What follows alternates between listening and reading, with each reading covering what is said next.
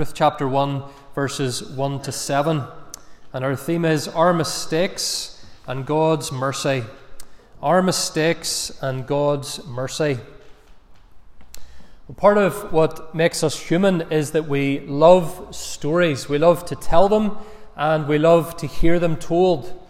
Despite all our digital technology and the audio-video revolution that has come with it, we're still retelling some of the oldest and most familiar and most well-loved stories. Some of the oldest stories are still our favourite stories. Just look at some of the biggest movies that have come out the last few years. They've been remakes of stories that have been told, whether in book form or movie form, many times before. Aladdin, the Jungle Book, Beauty and the Beast, all old stories. But the best stories stand the test of time and are repeated down through the generations. Every story essentially has four parts. There's the beginning where everything's fine, everyone's happy. Then there's a problem, something goes wrong. There's the resolution to the problem. And then there's the conclusion when everything is as it should be again, or perhaps even better than it was before. And really, when you boil it down, most of the most loved stories, movies, books, whatever it may be, that's the same story that they're all telling. Why is it that we go back to this story time and time again? Well, it's because deep down we know that this story is our story. It's the story of God and His creation of a beautiful world, a perfect world, something going wrong, our sin ruining it, and then God's actions in putting things right. And every other good story produces a faint echo of that story within us when we hear it.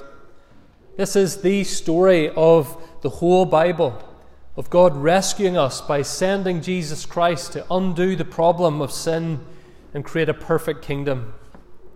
And no matter where you turn in the Bible, that's the story that's in progress to some degree or other. And what's so wonderful about the book of Ruth is that it captures this big Bible story in miniature form and tells a version of it in just 4 simple chapters. There is a beginning in the book of Ruth, there is a problem, there's a resolution to the problem, and there is a wonderful finale. Alistair Begg, and indeed I'm sure many other preachers have made similar remarks, but Alistair Begg has said that Ruth is arguably one of the loveliest short stories ever written, one of the best ever short stories. He says across the 4 chapters of Ruth, we have literary art and theological insight at their very finest. A beautiful story and wonderful truth all in one little book. There's something for everybody in the book of Ruth. Things happen in this story that we can relate to at least some of it. Bereavement, working hard at a job, going on a journey, falling in love. But those things by themselves are not why this story is so special.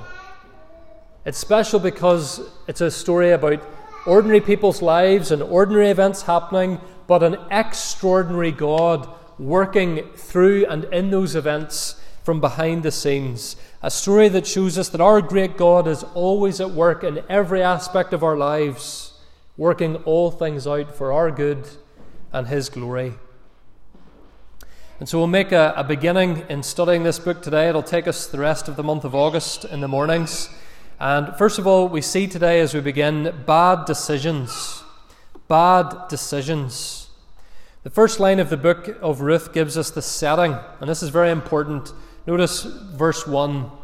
In the days when the judges ruled. The days when the judges ruled. So that's the setting of the book of Ruth, the day of the judges. And the days when the judges ruled, if you know the story of the book of Judges, they were dark days. In fact, it was one of the very worst times spiritually and in many other ways in the whole of Israel's history. If you look at just the last verse of the book of Judges, it should be easy to find just right before the book of Ruth. Look at Judges chapter 21, verse 25. In those days there was no king in Israel, everyone did what was right in his own eyes. Everyone did what was right in his own eyes. And those words are repeated 4 times throughout the book of Judges. That's the spiritual climate, if you like, that the book of Ruth is set in. It's a time when everyone just does whatever they please, with no regard to God and his word. And you can go home today and you could flick through and pick almost a chapter of Judges at random, and you would get a sense of the mess that God's people created in this era. They were out of control. One particularly vivid example would be Judges 19. If you were to read that, you would get a pretty stark example of the mess, the spiritual confusion, the lack of submission to God's word. It was just a complete disaster at times in the days of the Judges. And in response to the people's sin, God would firmly punish them, just as he had promised to do. We read earlier from Deuteronomy 28. The people couldn't claim that God's punishments were coming out of the blue when they came. God had told them, this is how it will be in the promised land. If you obey, you will experience blessing. If you disobey, you will experience curses and punishment. And broadly speaking, there were 2 ways that God had said that he would punish his people if they sinned against him repeatedly and brazenly. One way would be that their enemies would come in and invade and destroy them. Or the other way would be that God would send economic hardship, drought and famine and so forth.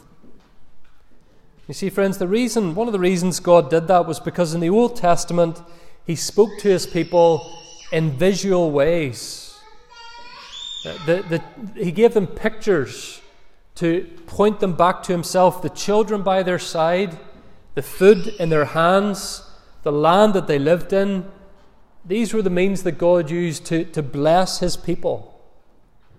And equally, the absence of food or land or children was a sign of his judgment upon them. And all through the book of Judges, this cycle repeats. The people sin, God sends punishment. Eventually they repent and cry out. God sends a Saviour, a judge, to rescue them. And so when we read the words of Ruth chapter 1 verse 1, that it was the days of the judges and that there was a famine in the land, that's a theological statement. It's telling us that it's not just saying there just so happened to be a famine in the land. It's telling us that it was one of these times when God was punishing his people. He was cursing the land because of their sin. And he was urging them to turn back to him in repentance. That was how the famine would end. But one man thinks he has a better way of getting the food for himself and his family. Look at verse 1. A man of Bethlehem in Judah went to sojourn in the country of Moab, he and his wife and his 2 sons. The name of the man was Elimelech. Elimelech is a man with a plan, or so he thinks. His plan is, rather than starve in Israel, he's going to take his family off to somewhere else completely, just for a little while, not too long, just to get enough food or until the famine eases in Israel. But we need to appreciate, friends, that Elimelech moving house from Judah to Moab is not like you or I moving house from Dromore to Banbridge or Dublin even, or even to some other foreign country necessarily. Elimelech chooses to leave the promised land, the place that God had called his people to be, the place where he had promised to bless them. And of course, in that time, again, the physical land of Israel had spiritual significance. It was a way of identifying the people of Israel as the people of God. That this was where God has called us to be, and so this is where we should stay. Every Israelite family had a little piece of the promised land in their possession. The book of Joshua spells all of this out. And they were to pass down their little plot of land down through the generations. It wasn't to be sold. If it was sold temporarily, it had to be given back eventually to the original family. And this was a way of saying to their children's children, We belong to God forever. This is God's place. We are God's people. This is the place of God's blessing. Where He says He will bless is where we should be. And so Bethlehem was where God had called Elimelech to be, which meant that anywhere else he went was the wrong place.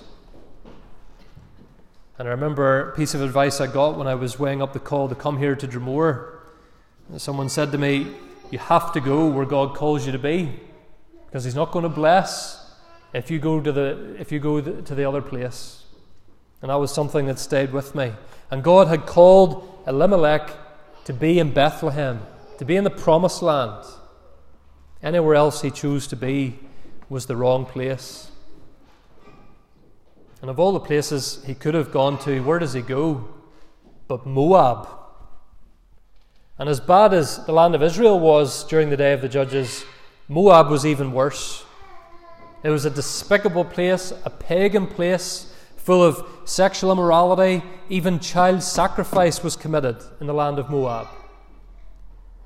The nation of Moab shouldn't even have existed. If you remember, Moab came into existence because way back in Genesis, Lot's daughters committed incest with their drunken father, and one of them gave birth as a result of that to a little boy and named him Moab. This was a nation that shouldn't even exist. The Moabites, furthermore, had preyed upon the Israelites during their time in the wilderness. They had attacked them, they had tempted them into their own sexual sin. Bad enough that Elimelech should leave the promised land, but to leave it for Moab was ridiculous, it was stupid, it was sinful. Who did he consult before he left Bethlehem for Moab? No one. How much time did he spend in prayer before he made this decision? None. Did he think through how his decision would impact his family? Not at all. As we'll see in a moment, he gave no thought whatsoever to what would happen to his wife or to his children if he died and they were still in Moab. And the author, it's easy to miss perhaps in our English translations, but the author actually is stressing to us how inappropriate Elimelech's actions were. If you look at verse 2, he says they were Ephrathites from Bethlehem in Judah. They were from a leading clan in the leading tribe of the whole country, the tribe of Judah.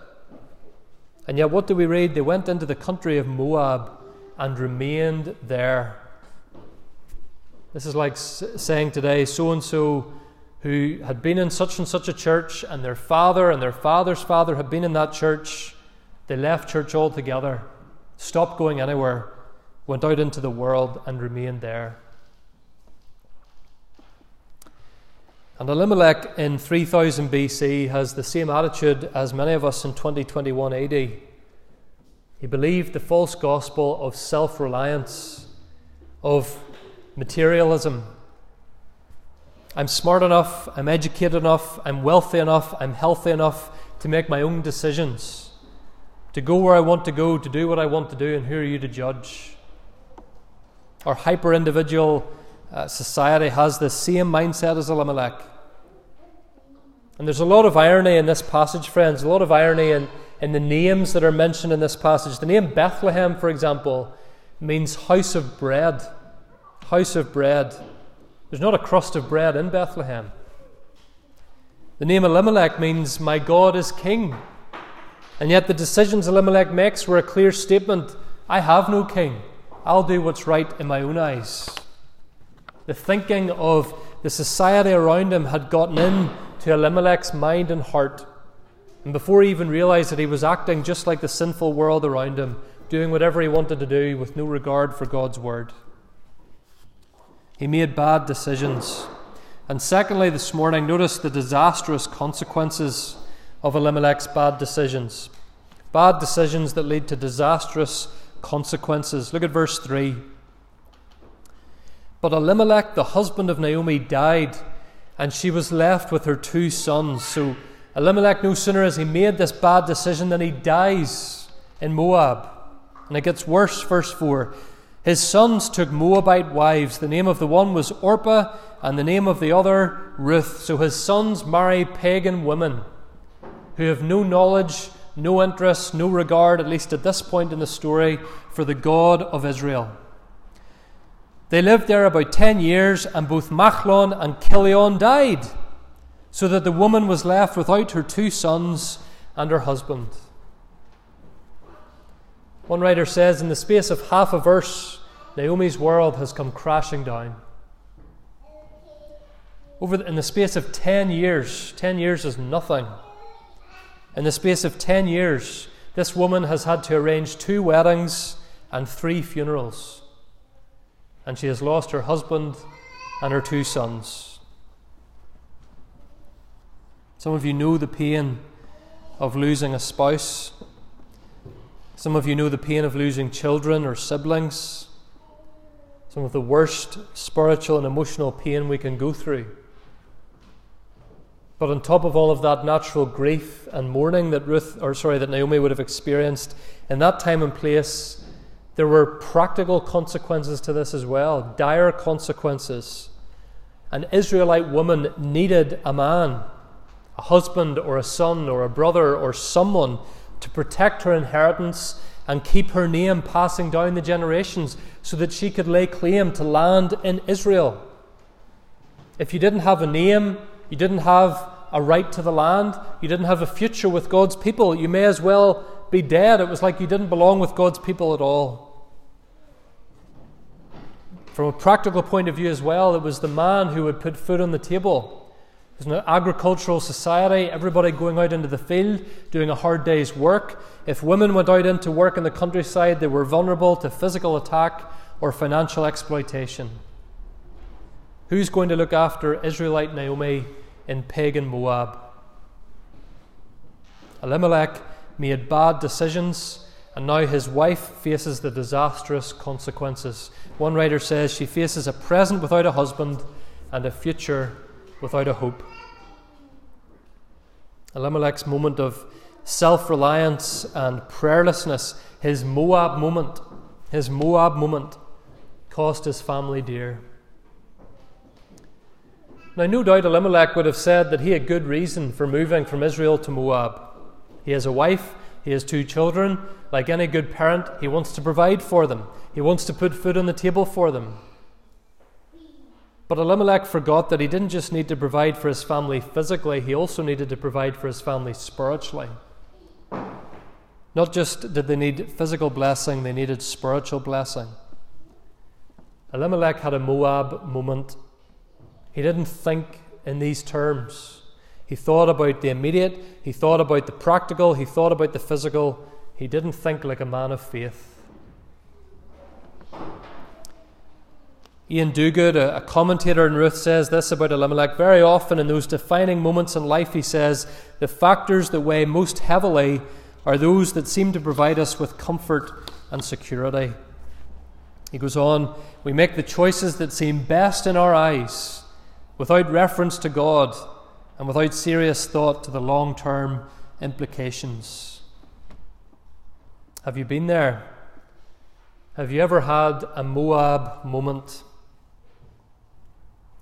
This can happen, for example, when a young Christian wants to get married and the choices seem somewhat limited. And so they settle for someone who either doesn't profess faith at all or who seems to have a bit of a loose relationship with their profession of faith, shall we say. And out of a desire to be married rather than to stay single, without thinking about what the implications could be for themselves or for any children that might come from that union, a Christian gets married to a non-Christian. Or a Christian takes a job offer in a new city or a new country because it's their dream job, it's what they've been working towards, they've worked hard, they've earned it, but they go without any consideration of their spiritual needs being met in that new town or city or country. And of course it's possible for Christians to travel as missionaries to such places, but a lot of thought and prayer and preparation goes into that. What sort of schools, what will the schools be like? Is there a Bible preaching, Bible faithful church in that city? What influences will our children have to fight against in that place? Have you ever had a Moab moment? Are you in the middle of a Moab moment? You did what was easy, what was immediate, what was right in your eyes. The consequences could be disastrous. Sometimes the right path is the more difficult path. Our culture of next day delivery and every app that we could ever need for anything tempts us to believe other than this, but sometimes good things take a while to come, and sometimes they come at a cost. And Elimelech ultimately was not willing to humble himself along with his nation and repent of sin. That was all it would have taken for the famine to end. And let me say especially to the men this morning, men, God has called us to lead our families and lead in our churches. And in the months and years to come, this church needs more leaders. We need more elders. We need more deacons.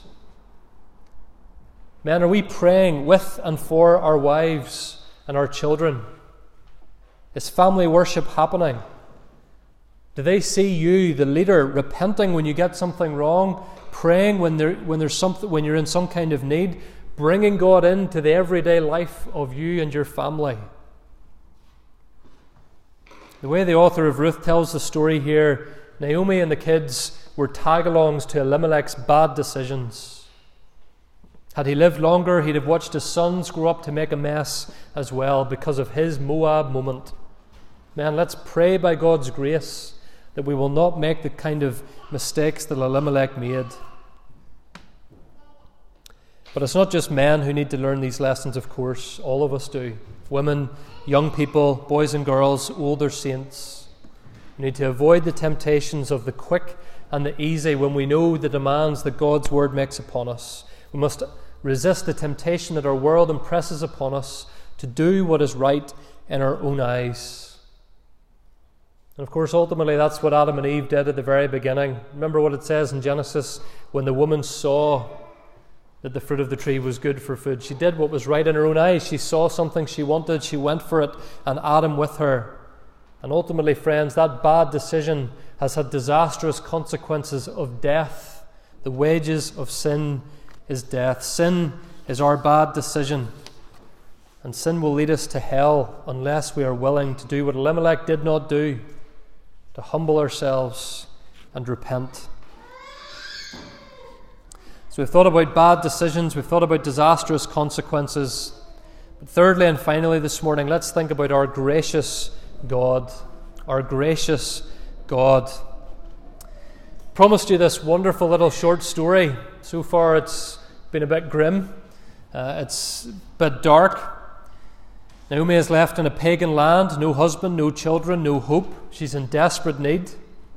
But someone is still watching over Naomi. Look at verse 6, boys and girls. This is the verse on your sheet this week. It's the verse you might want to try and memorize. Verse 6. Then she arose with her daughters-in-law to return from the country of Moab. Why did she return? What prompted her to return? Verse 6. For she had heard in the fields of Moab the Lord had visited his people and given them food. There's a verse bursting, friends, with grace. She just so happened to hear, did she? She just so happened to hear in a foreign country what was going on back in Israel. No Facebook to keep up to date with what's going on in Israel in those days. Just so happens that Naomi is in the right place at the right time in Moab to hear someone say, "Did you hear what's happened in Bethlehem? Did you hear what God of Israel has done for his people?" Friends, the very fact that Naomi heard this news is an act of the loving kindness, the grace of God upon her. Somehow God gets the message to her, there is bread again in Bethlehem, it's time to go home. Ian Duguid says there is a mysterious X factor in the book of Ruth, a variable that has the power to change everything. It is the grace of God. And God's grace finds Naomi, even in Moab, even in such dreadful need. God makes sure that the good news reaches her. And as decisively and as quickly as Elimelech left Bethlehem for Moab, that's as quick as Naomi now gets up and leaves Moab for Bethlehem. And the text emphasizes that in verse 6. She heard, she prepared, she returned home. She's going home without a husband, without sons, without a penny to her name. But at least she's going. See, friends, God's grace and mercy can always turn the situation around. Psalm 103 verse 9. He will not always chide, nor will he keep his anger forever. He does not deal with us according to our sins, nor repay us according to our iniquities. For as high as the heavens are above the earth, so great is his steadfast love toward those who fear him. The psalm goes on to say that our God is like a compassionate father on the needy. Naomi had no husband, she had no sons, but she had a good Father in heaven watching over her. And when we, like Naomi or like the prodigal in the far country, when we have come to an end of ourselves, when we realize that our Moab moment has led to disaster, there is only one decision to make, friends: repent. Or as the author of the book of Ruth puts it here, return. And really those two words come from the same in the Hebrew in the original. Repent, return, it's got the same meaning. That's what Naomi does in verse 6. It's the key word of the chapter. It appears 12 times in Ruth chapter 1, that word return. She turns around. She realizes what she needs to do. She realizes that she needs to go to the place of blessing and escape the place of death. And so Elimelech's Moab moment is put right. First of all, because of what God has done, and then because Naomi repents. Well, maybe you're in a Moab moment today. Maybe you have been stubbornly, hard-heartedly refusing to turn around. But God is mercifully speaking to you today like he spoke to Naomi. He is showing you grace. The simple fact that you're hearing this sermon today is evidence of that, whether you're here in the building or listening online. The choice today for you is death or blessing. Today, if you hear his voice, do not harden your heart. Maybe some of us are believers who are coming through a Moab moment. It wasn't entirely Naomi's fault that she was in this mess, of course. It was the poor leadership of her husband, and she was paying for his mistakes. And maybe today you feel like you're paying for the mistakes of others. Maybe you're coming through a time of hardship, of need, of confusion. But you need God's help, and you need God's guidance, and you need God's reassurance for this time. And so he says to you today, return. Maybe you've been distant from him. Maybe you haven't been committing your plans into his hands. Maybe you've tried to make it on your own, and you've made a mess. Dear friend, return. Your Father's arms, like the arms of the prodigal son's father, are wide open. While we were still a long way off, while we were still sinners, Christ died for us. And whatever your needs are today, they can all be supplied in Christ Jesus. What was the good news that Naomi got in Moab? The news that she heard was, there is bread in Bethlehem. And 1,000 years after Naomi heard about bread in Bethlehem, Jesus Christ was born in Bethlehem. And among the many wonderful things that Jesus did and said, he once declared, I am the bread of life. I am the one who can satisfy your soul. And so even if you've wandered a long way into a far country today, if you hear his voice, do not harden your heart. Instead, return, repent. Amen.